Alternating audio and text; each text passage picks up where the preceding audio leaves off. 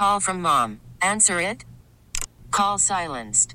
Instacart knows nothing gets between you and the game. That's why they make ordering from your couch easy. Stock up today and get all your groceries for the week delivered in as fast as 30 minutes without missing a minute of the game. You have 47 new voicemails. Download the app to get free delivery on your first 3 orders while supplies last. Minimum $10 per order. Additional terms apply. We really need new phones. T-Mobile will cover the cost of 4 amazing new iPhone 15s, and each line is only $25 a month. New iPhone 15s? It's better over here. Only at T-Mobile, get 4 iPhone 15s on us and 4 lines for $25 per line per month with eligible trade-in when you switch. Minimum of 4 lines for $25 per line per month with autopay discount using debit or bank account. $5 more per line without autopay, plus taxes and fees. Phone fee at 24 monthly bill credits for well-qualified customers. Contact us before canceling account to continue bill credits or credit stop and balance on required finance agreement due. $35 per line connection charge applies. See T-Mobile.com.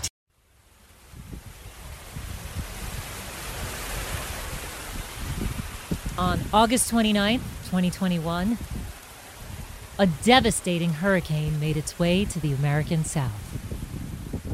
First hitting Port Fourchon, Louisiana, the storm would eventually make its way east across the nation. Known as Hurricane Ida, it swept through Louisiana exactly 16 years after Hurricane Katrina devastated the area. 115 people died because of Hurricane Ida, which is now the second most damaging hurricane to make landfall in Louisiana on record, behind Katrina. And about 1,300 miles northeast, Ida poured more than 3 inches of rain in 1 hour onto New York City, leaving many residents to scramble for their cherished belongings and for their loved ones, some trudging through chest-high rainwater. It is absolutely crucial for people to get off the road. If anyone's thinking of going out, don't. If you're on the road, get to safety immediately. Do not go to the MTA. As I think you know, subway lines are having tremendous problems. In fact, our first responders are getting people off some trains that were stuck. Ida and other high-category storms have a catastrophic impact on vulnerable and low-income communities, which tend to be in flood-prone areas. When natural disasters displace these communities, it makes it even more difficult for people to recover. In New York City alone, the cost of securing flood-prone areas could cost up to $100 billion in sewer upgrades, a cost city officials say would need substantial federal funding. And climate change, according to experts, is spurring more frequent and deadly natural disasters. Hurricane Ida also further highlighted long-standing racial and socioeconomic inequities in housing. Your likelihood of surviving these horrific events and being able to bounce back afterwards comes down to where you can afford to live. We walked down our block and everybody was cleaning out their basements or their lower levels. There were some that you couldn't even open the door. The doors were destroyed. The garage doors were destroyed. When you get a basement apartment, there is a possibility that you might have some sort of issue with baggage or whatever, but you don't think that you're gonna almost die. In this week's episode of Connect the Dots, we take a deeper look at how people are coping with the aftermath of the storm, nearly 2 months later. We hear from a Bronx native who lost everything because of Ida, as well as a Louisiana local who's lived through his fair share of hurricanes. We'll also hear from insurance and housing experts in the nonprofit sector who can shed light on what the road to recovery from these storms should look like. I'm Linda Lopez, and this is Connect the Dots from Odyssey, a weekly podcast where we draw together multiple perspectives to unpack a single compelling story. The Bronx is filled with lower-level housing. Some are called basement apartments because they're located at the lowest level of the building. And even with the looming threat of frequent flooding, this is oftentimes all people can afford. The housing situation in general needs to be restructured in New York City. I got a basement apartment, or lower level, sorry. I got a basement apartment because it was the most affordable for me. And it was still too expensive. Dempsey Palat is a multimedia producer for 1010 Winds and WCBS News Radio 880 in New York. So it's me, my wife, and 2 kids, right? Reasonably, I should be able to have a 2 to 3 bedroom apartment. A 2 to 3 bedroom apartment in the Bronx alone, is anywhere between $2,300 to $2,500. Can't afford it. That's so expensive. I think the cost of living keeps on going up, but the cost of earning stays the same. He's also a native Bronx resident who says he's never experienced a storm of this magnitude before, so he didn't think much of Hurricane Ida. But this time, something was different. It was September 1st. The day was fine. I remember I had a whole bunch of interviews. You correct me if I'm wrong. I think we might have had a Connect the Dots meeting that day. It happened in the evening at around like 9:30. Me and my wife, we had just eaten dinner. We were watching a movie with our son in the living room. We were winding down for the night. We were watching the new SpongeBob movie, and I was actually enjoying it. But and I was on the couch, and all of a sudden, this is when I knew something was wrong, right? So we had gotten a little bit of flood water, and we had put some towels down by the door. We're like, okay, nothing to worry about. And we were like, okay, we'll check it in a couple of minutes to see if it's all drained up. And I sat down, continued to watch the movie, and all of a sudden, I could hear very loudly and clearly from my bathroom, my toilet started to make like a bubbling noise. And I was like, that's new. And so the way I was thinking, I was like, okay, it's raining outside, toilet's acting up. It's definitely a connection. It's not a coincidence. So I went to go check the toilet, and it was still bubbling, and it looked like there was some like backup coming. Like everything that's supposed to go through the toilet was coming back up, but it wasn't overflowing or anything. So then I went straight to the door to check on it, and more water was pouring in at that point. And I immediately opened the door, and there was a little bit more than a puddle of water right outside my door, which I immediately knew was a problem because there was a drain outside my door. Luckily, we had a wet vac because we had experienced minor puddles before. I had my kids in the living room. My daughter was in her bouncer. My son was on the couch. I said, guys, stay there. Be right back. So I go out, and I used up one of our garbage cans to try to scoop up all the water. So I tried to scoop up as much water that was in the puddle. And at this point, it's also raining, obviously. But it's like seriously pouring outside.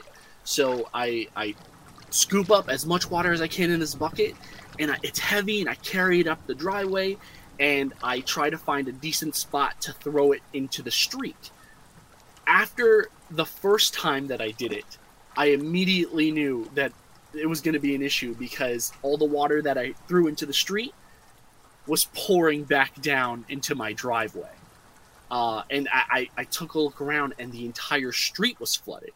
So I went back in, and at this point, I'm still optimistic. I'm like, okay, maybe our landlord can tell us if there's a backup drain somewhere. I'm on the phone with the landlord, and I start to see water come from our back door. It's no longer just at our door. It's all across our apartment. We have about 1 inch or 2 inches of water in our entire apartment by this point. And I'm like, okay. So I see more water coming in from our back door, and my first thought was like, unplug everything that is on the floor, because if that water rises anymore, that could be a problem. So I unplugged the computer, our appliances that were close. I think we had like a washer and dryer and stuff like that. We unplugged as much as possible. And I told my son, I didn't want him to get his feet wet, to stay in the room and to get on his bed. He had a bunk bed, which I'm extremely fortunate for to this day. And I put my daughter in her crib. We start taking out like clothes to try to soak up all this water. So I went to go check in to see how much water was coming and to check on the drain in the backyard. So as I open the door, a swarm of water comes in, like a flood of water comes in. So there's even more water in the apartment now. And after that, I tried to slam the door shut. It struggled, but I finally got it closed, but more water was still coming in through the door. I told my wife, I said, stop soaking up the water. We got to go. We got to pack. And my wife, she said, something told her to check the door. And I'm like only 1 or 2 bags in. And she starts screaming, I can't open the door. I can't open the door. And oh my God, sorry. I'm just thinking about it again. So, in the back of my head, I'm like, okay, so we can't open this door. Back door has water. I don't want to die in this apartment. I don't want to say that out loud. I want to be hopeful.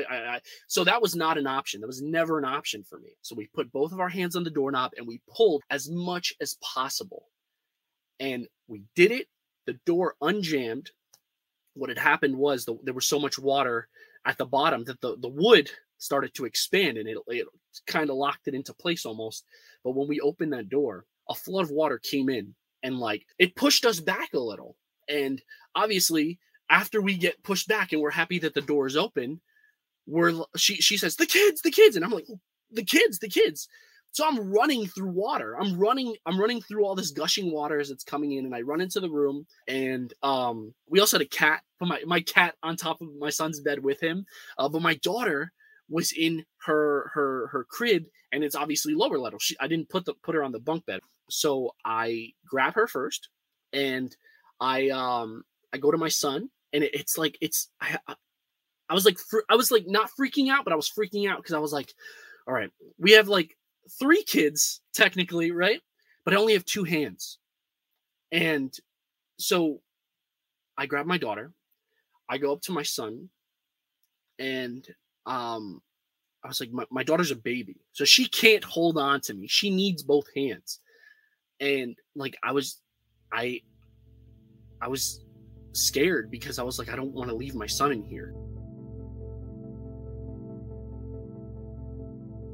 Dempsey says that by the time he grabbed both his son and daughter, the water was rising and there was septic water mixed in, turning the water black. I put him on my back. I said, do not let go for anything. And I had my daughter in tow. And so I leave the room, and I'm trying to make my way slowly out of the water. Promised my cat I would come back for him. But I turned the corner, and I saw my fridge floating. The water had come in so heavy and so much that my fridge was floating. And not only was it just floating, it was still connected to the wall through the power cord. Obviously, thinking of everything that you would unplug in a situation like this, you don't think of the fridge because you don't think the fridge is going to float. So I stood frozen for a second, and then out of nowhere, my neighbors came. Oh my God. It was like the best and perfect timing. I had never been so grateful to see my neighbors in my life. They were like, okay, we're going to grab the kids. And she got her husband, and her husband swooped in, and I passed my daughter to him. And then another neighbor came over from like 2 houses down because they heard the screams, and he passed my daughter to her. They created like this little line down the hallway, and they passed my daughter, and then they passed my son down. And then my neighbor was like, okay, are you ready? We just got to move the fridge because the fridge was kind of blocking the entrance. And I was like, I got to get my cat. And so I went back, I grabbed my cat, and then on the way out, we had an ottoman by the door where we used to store our shoes. That was floating. So I threw my cat in there, and he sailed out with me. My neighbors left, then they took the ottoman, and I was the last one out the apartment. And by the time I left the apartment, it was up to like my chest, the water. It was pretty high. It was nuts. Oh, yeah, and this all happened over the course of 20 minutes. For Dempsey, it wasn't just the apartment that they lost, but everything his family had gathered for their son and daughter over the years. And his son is taking a long time to recover from the trauma. He was like, Daddy, where are my toys? Like, what happened? And he's like, oh, it's lost, right, Daddy? It's not something that I think he definitely realizes its impact, but I think it's going to affect him more as he gets older. But he asks about the apartment all the time. He's like, do we have a new home? Or what happened to our home? And we found a child therapist that he's recently started seeing to talk him through it. I'm not a sentimental person, but I have a lot of things that like have sentiment to me. Like I had this brush that my grandmother passed away, and I always had this brush that she had when she was a kid. That's gone. You know, I could care less about like the TV or my movie collection, stuff like that, the washing machine.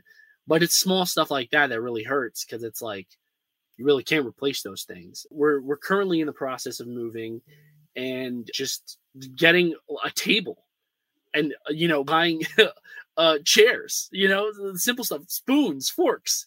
You're like, dang, like this is expensive. So just appreciate what you have because truly you do not know what you have till it's gone. And you most certainly don't know its worth till you don't have it anymore.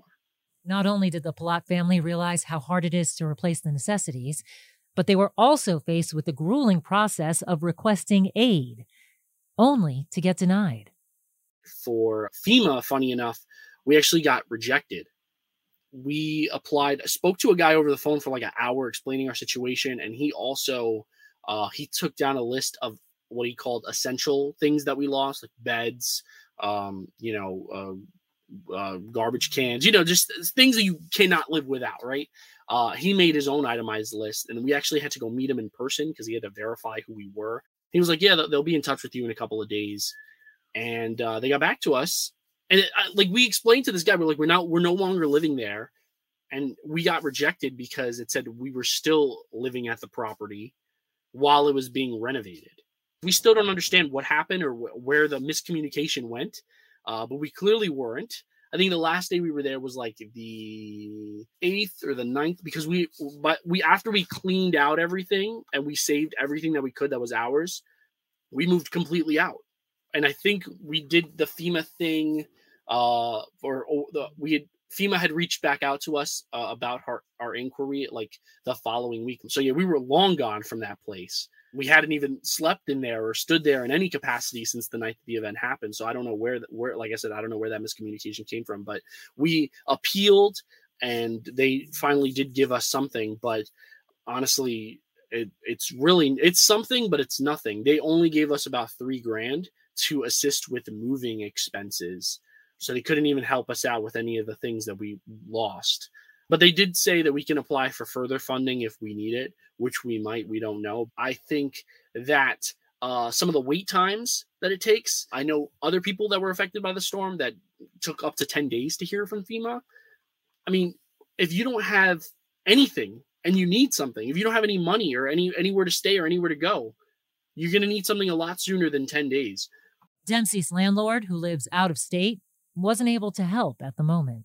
The first thing we did was we definitely contacted the landlord. She lives in Florida. And honestly, up until this point, we had no issues with our landlord. I like to think we had a good relationship with our landlord, but the way she reacted to the situation shed a lot of light on how she valued us, because she did not even bother to get on a flight to check on us or to check on her property. She said, and I quote, that it was too expensive to catch a flight out there. Meanwhile, we had literally lost everything. Insurance should have softened the storm's blow, but it became yet another obstacle for survivors. Another thing that I was kind of made aware of throughout this whole situation is that, at least in my case, the housing insurance doesn't cover floods. It covers other damage, but not floods. And a lot of the items that we had, so my bed, brand new bed, I just bought it like 4 months prior. Called them up. They said, sorry, not our fault. A lot of these items have manufacturer warranties. Why isn't anybody accounting for flooding? These things obviously do happen. 3 words: delays, lowballing, and denials. That's lawyer Amy Bach of United Policyholders. It's a nonprofit organization that has advocated for insurance policyholders since the early 1980s. I asked her what storm victims typically deal with when they're trying to get coverage. It's kind of the same problems that people encounter pretty much wherever. It's sort of the nature of the modern day insurance world. A lot of fine print in insurance policies that is confusing, that people were not aware of. A lot of new limits and exclusions that insurers have put into place in the last sort of 10 years since climate change became an accepted reality. Limits on what they pay for water damage, limits on what they pay for mold, higher deductibles. So for Ida, a big one is the fact that it has a name. It's a named storm, which means that for a lot of people, they have named storm deductibles, and the insurance adjusters are saying, we don't owe you anything because your deductible is so high that the damage doesn't hit that threshold and there's no payout. And a storm gets a name when its sustained winds reach 39 miles per hour. It becomes a hurricane when its winds reach 74 miles per hour and becomes dangerous to whoever it reaches. These maze-like loopholes and contingencies plague insurance policies. and don't support the people that need insurance the most. People think, oh, well, this policy, somebody at the insurance department must have read this policy to make sure that it was fair, but that often is not happening. You know, the departments of insurance, they just don't have the resources to keep up. And insurers are constantly rewriting their policies, like more than ever now. And once you've signed on to a policy, there's very little recourse if loopholes are included. If you go to court, most of the time, the court's going to say, well, that's what the contract says. I'm sorry. But it is better than nothing.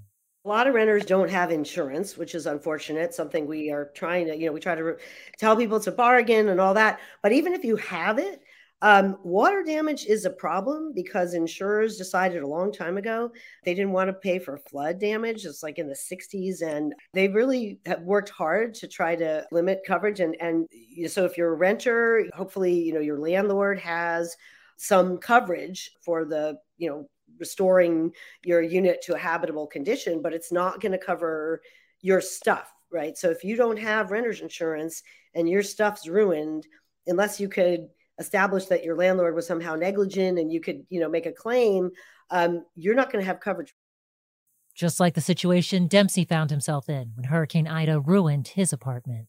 Don't blindly trust that your insurer's got you covered. So, be that pesky consumer that asks a lot of questions. What if my apartment floods? What if I get broken into, etc.? Ask those questions, take good notes. And then if you have a claim, understand that, ads are ads. When it comes to insurance claims, you've got to be proactive. You cannot just think, oh yeah, my insurance company is going to make everything good. It's a business transaction. It's a business negotiation. You need to be polite but assertive, and you need to do some math yourself. How much is it going to cost to put yourself back where you were before the loss? Make that request to the insurance company, follow up, be the squeaky wheel, get help from the state government, get help from a professional if you need it, but don't just sit back and think that, oh, my adjuster's so friendly and they're going to take care of everything. It just, small claims, it happens. Big dollar claims rarely happens. New Orleans might seem a world away from the Bronx, but both communities felt the similar wrath of Hurricane Ida's pouring rains and forceful winds. Mark Menard is a digital content producer with Odyssey based in New Orleans. Not long before floodwaters would rush into Dempsey's home, Mark worked through the hurricane while it pummeled the southeast coastline. I was up until 2 a.m. writing stories and covering everything that kind of went on in the area, and then obviously the aftermath, which is still ongoing here. The thing about hurricanes is the news cycle from the national media tends to cover it for about a week or so, and then they move on to something else. But the aftermath of a storm generally takes a lot longer than that, and there are still people in dire need even now. Almost 2 months removed from Hurricane Ida's landfall. While most of the country's mind isn't on the hurricane the same way it was when it made landfall in late August, many Louisiana residents still can't escape its impact, almost 2 months later. The hardest hit areas are outside of New Orleans to the southwest, along the Louisiana coast, Lafourche Parish, Terrebonne Parish. Those areas are still struggling with getting back to any degree of normalcy. There's still areas that don't have access to a grocery store. They're still getting, hot meals brought in by the federal government. There's still people living in tents on their property because FEMA trailers haven't been issued and they don't have a place to stay. And so they just stay on their own property next to their demolished home in a tent. That process has been rather slow, to the point where our governor, John Bel Edwards, actually got permission last week to start up a temporary housing program run by the state using federal dollars, which is unprecedented. It's never happened before. And, the last time we saw something this widespread down here was obviously, Katrina. But I can tell you, we stayed in Lake Charles, Louisiana, which is on the western end of the state, the second week of our evacuation, and they got hit pretty hard last year by Hurricane Laura, and they're still waiting on their federal money from Hurricane Laura a year later. Mark is no stranger to hurricanes.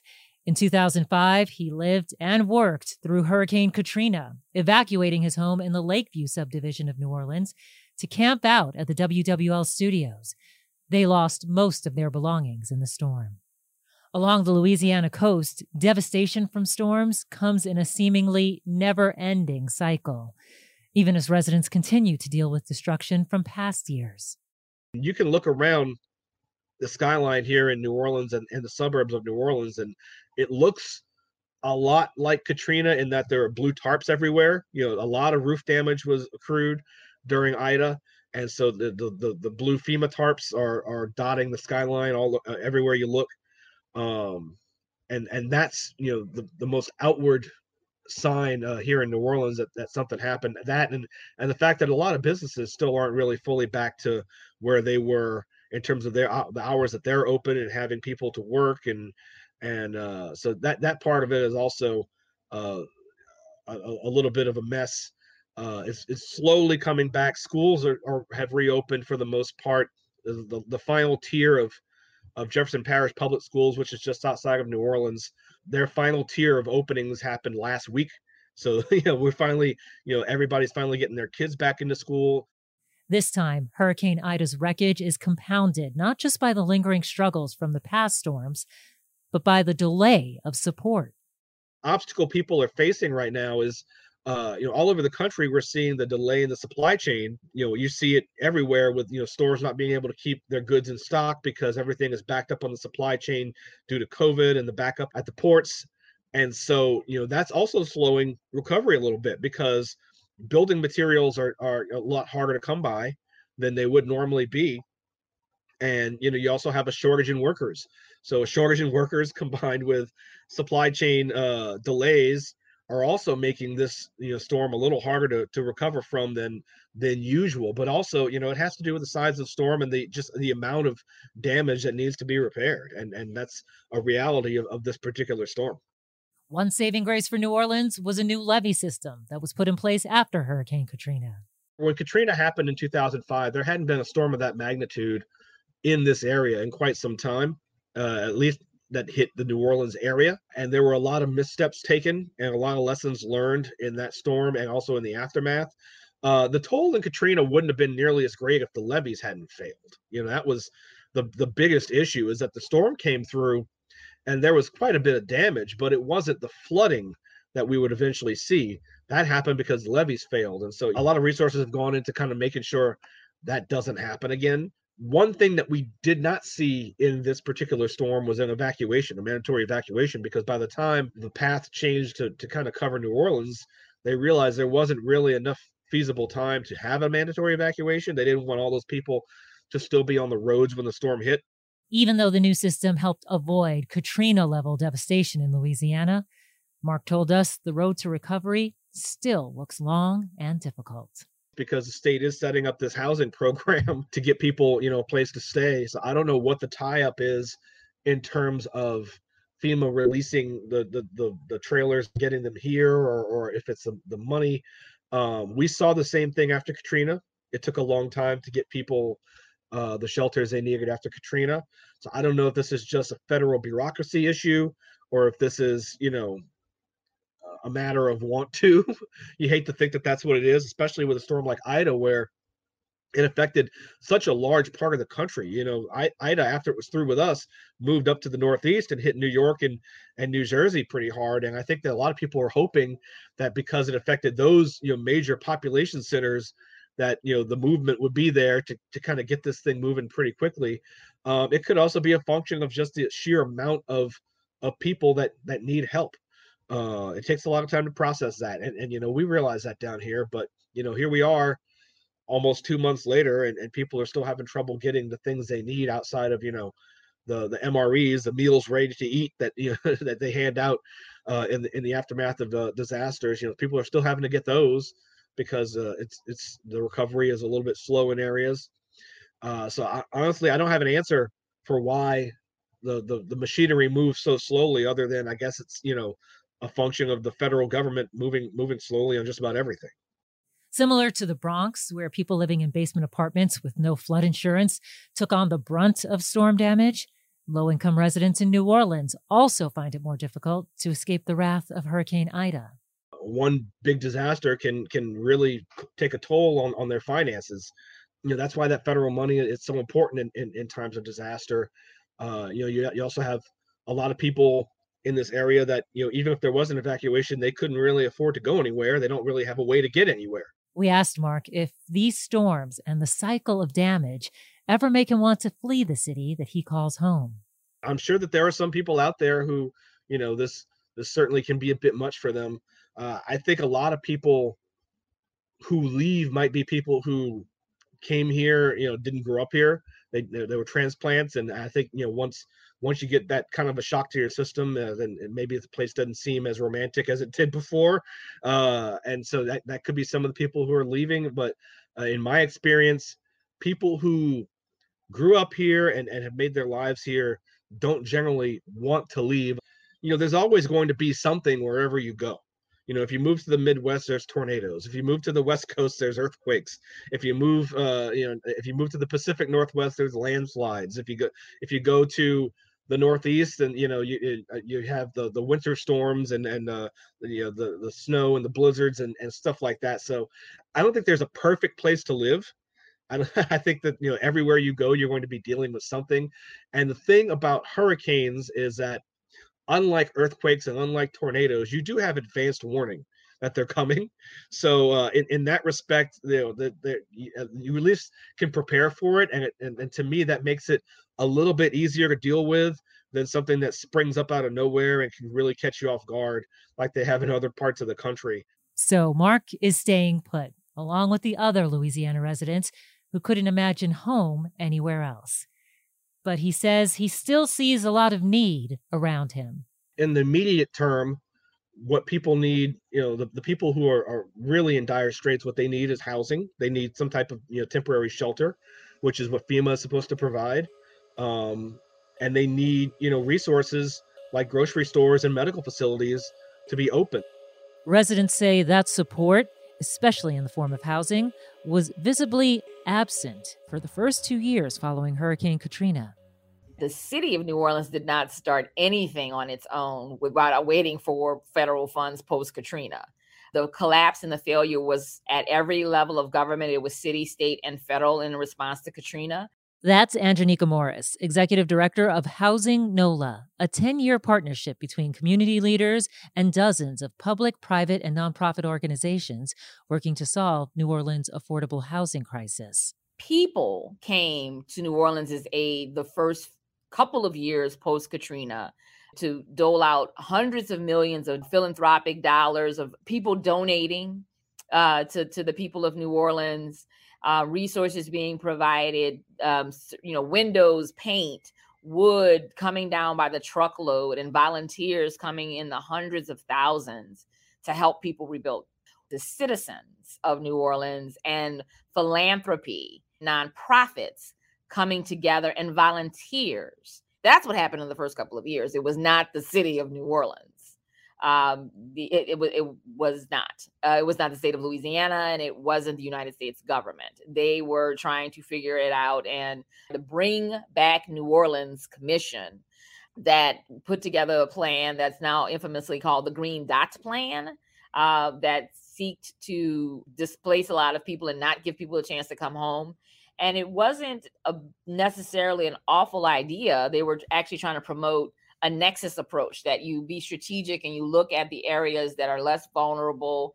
But if you're not going to have that conversation with community and talk about, well, who happens to live in those neighborhoods right now? And how are you going to accommodate the majority of the citizens, the majority of African Americans who don't live in those neighborhoods, right? So what community saw was a bunch of green dots over majority Black communities, and whiter neighborhoods being welcomed back first. And so the billions did flow. The billions did come from in federal aid, billions directed just at New Orleans. The problem is how those programs were designed, how those programs were deployed, and where they missed the mark, and how they missed the racial equity piece. They didn't contend for unconscious bias or overt bias. Hundreds of millions of dollars in low-income housing tax credits were awarded to Louisiana to rebuild. And there was NIMBY issues from across the state, from communities about putting multifamily developments in their communities. And there was also inside of the state government, right? Then State Treasurer John Kennedy, who was the senator, actually held up projects for years around, some of the flimsiest notions and using some of that language. This is too much money to spend on housing for poor people, and articulating that, and that being allowed to stop projects from moving forward, making them take longer, cost more in the long run, and not finishing a lot of major redevelopment that was committed. Hundreds of thousands of people were helped. Thousands of units were brought back online in a better condition than they were before. There's more resources than we had before Katrina, particularly when you talk about deeply affordable housing. There's just more units. It's still not enough, right? It might have met our needs before Katrina. It doesn't meet our needs now. Yes, there's more, and it's higher quality. There's not enough of it. So is New Orleans ready for another major storm? That's easy. I can answer. No, we're not. We're not. New Orleans isn't ready. Louisiana isn't ready. We weren't ready for Ida. That's what Ida showed. We keep making the same investments in the same kinds of broken systems, not committing to guaranteeing housing for all. That we keep doing this trickle down notion that somehow, if we pay these consultants and other kinds of businesses to subsidize them, that somehow miraculously people will have what they need to then they themselves create housing opportunities. That's just not how this works. COVID should have protected us because, and again, this is why I talk about COVID so much when we talk about how entrenched the housing biases are. Before you could take a vaccine, the only thing you could do was stay home. It's actually one of the things that you can still do now, depending on the efficacy of your vaccine, whether or not you've been able to get a booster, whether or not you can be where you can be. And you need to stay home if you've been exposed, right? If you're sick, you need to be able to stay home. And the fact that everyone doesn't have that too many people who even have housing, that housing situation isn't conducive to recovery, to quarantining, to being safe, because that home may not have running water. They may be overcrowded because a family member or another set of relatives got evicted and now they're living with you and you're overcrowded. And whether or not children can learn in that home if they have to quarantine at home and do distance learning. COVID has convinced me that we have a real serious problem in this country when it comes to housing. The bias is incredibly entrenched, and we have to talk about it head on. And progressives and conservatives need to get their act together. For us, we say put housing first. So we don't care what letter you have after your name, what color your skin is, what ideological bent you say that you're left leaning, you're conservative. Do you put housing first? Do you put the people you represent first? Then we could talk about economic justice. We can talk about criminal justice reform, education reform, healthcare reform.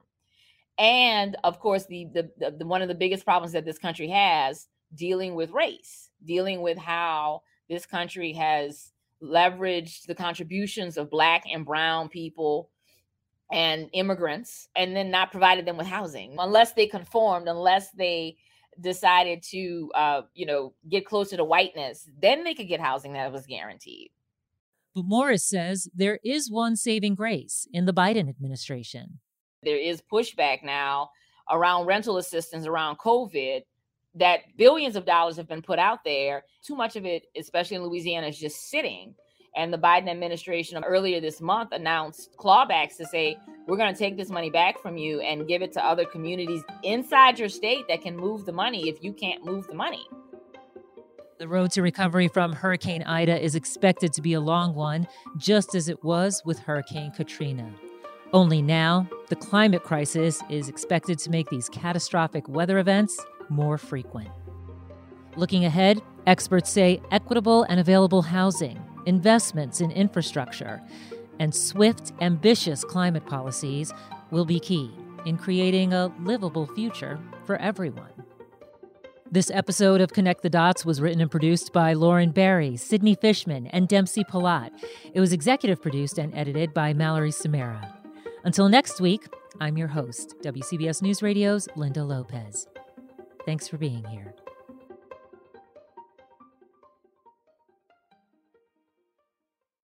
We really need new phones. T-Mobile will cover the cost of 4 amazing new iPhone 15s, and each line is only $25 a month. New iPhone 15s? It's better over here. Only at T-Mobile, get 4 iPhone 15s on us and 4 lines for $25 per line per month with eligible trade-in when you switch.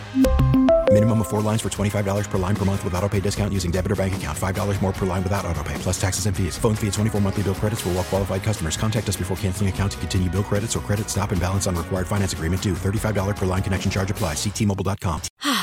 Spring is a time of renewal, so why not refresh your home with a little help from Blinds.com? We make getting custom window treatments a minor project with major impact. Choose from premium blinds, shades, and shutters. We even have options for your patio, too. Blinds.com invented a better way to shop for custom window treatments. There's no pushy salespeople in your home or inflated showroom prices. Our design experts can help you find the perfect window treatments on your schedule. We'll even send free samples directly to you. Plus, we can handle the measuring and installation for you. Unlimited window treatments installed for just one low cost. And with Blinds.com, you'll always get transparent pricing. No hidden fees. Our free shipping and 100% satisfaction guarantee can put the spring back into your step and into your home, too. Shop Blinds.com right now and save up to 45%. Up to 45% off for a limited time at Blinds.com. Blinds.com. Rules and restrictions may apply. Protect your vehicle's engine with a full synthetic oil change and save with Mobil 1 at O'Reilly Auto Parts. Purchase 5 quarts of Mobil 1 full synthetic motor oil and receive a $10 O'Reilly gift card after rebate. See store for details. With your Mobil 1 purchase, you'll also receive 2 times points during O Rewards Bonus Points Month at O'Reilly Auto Parts.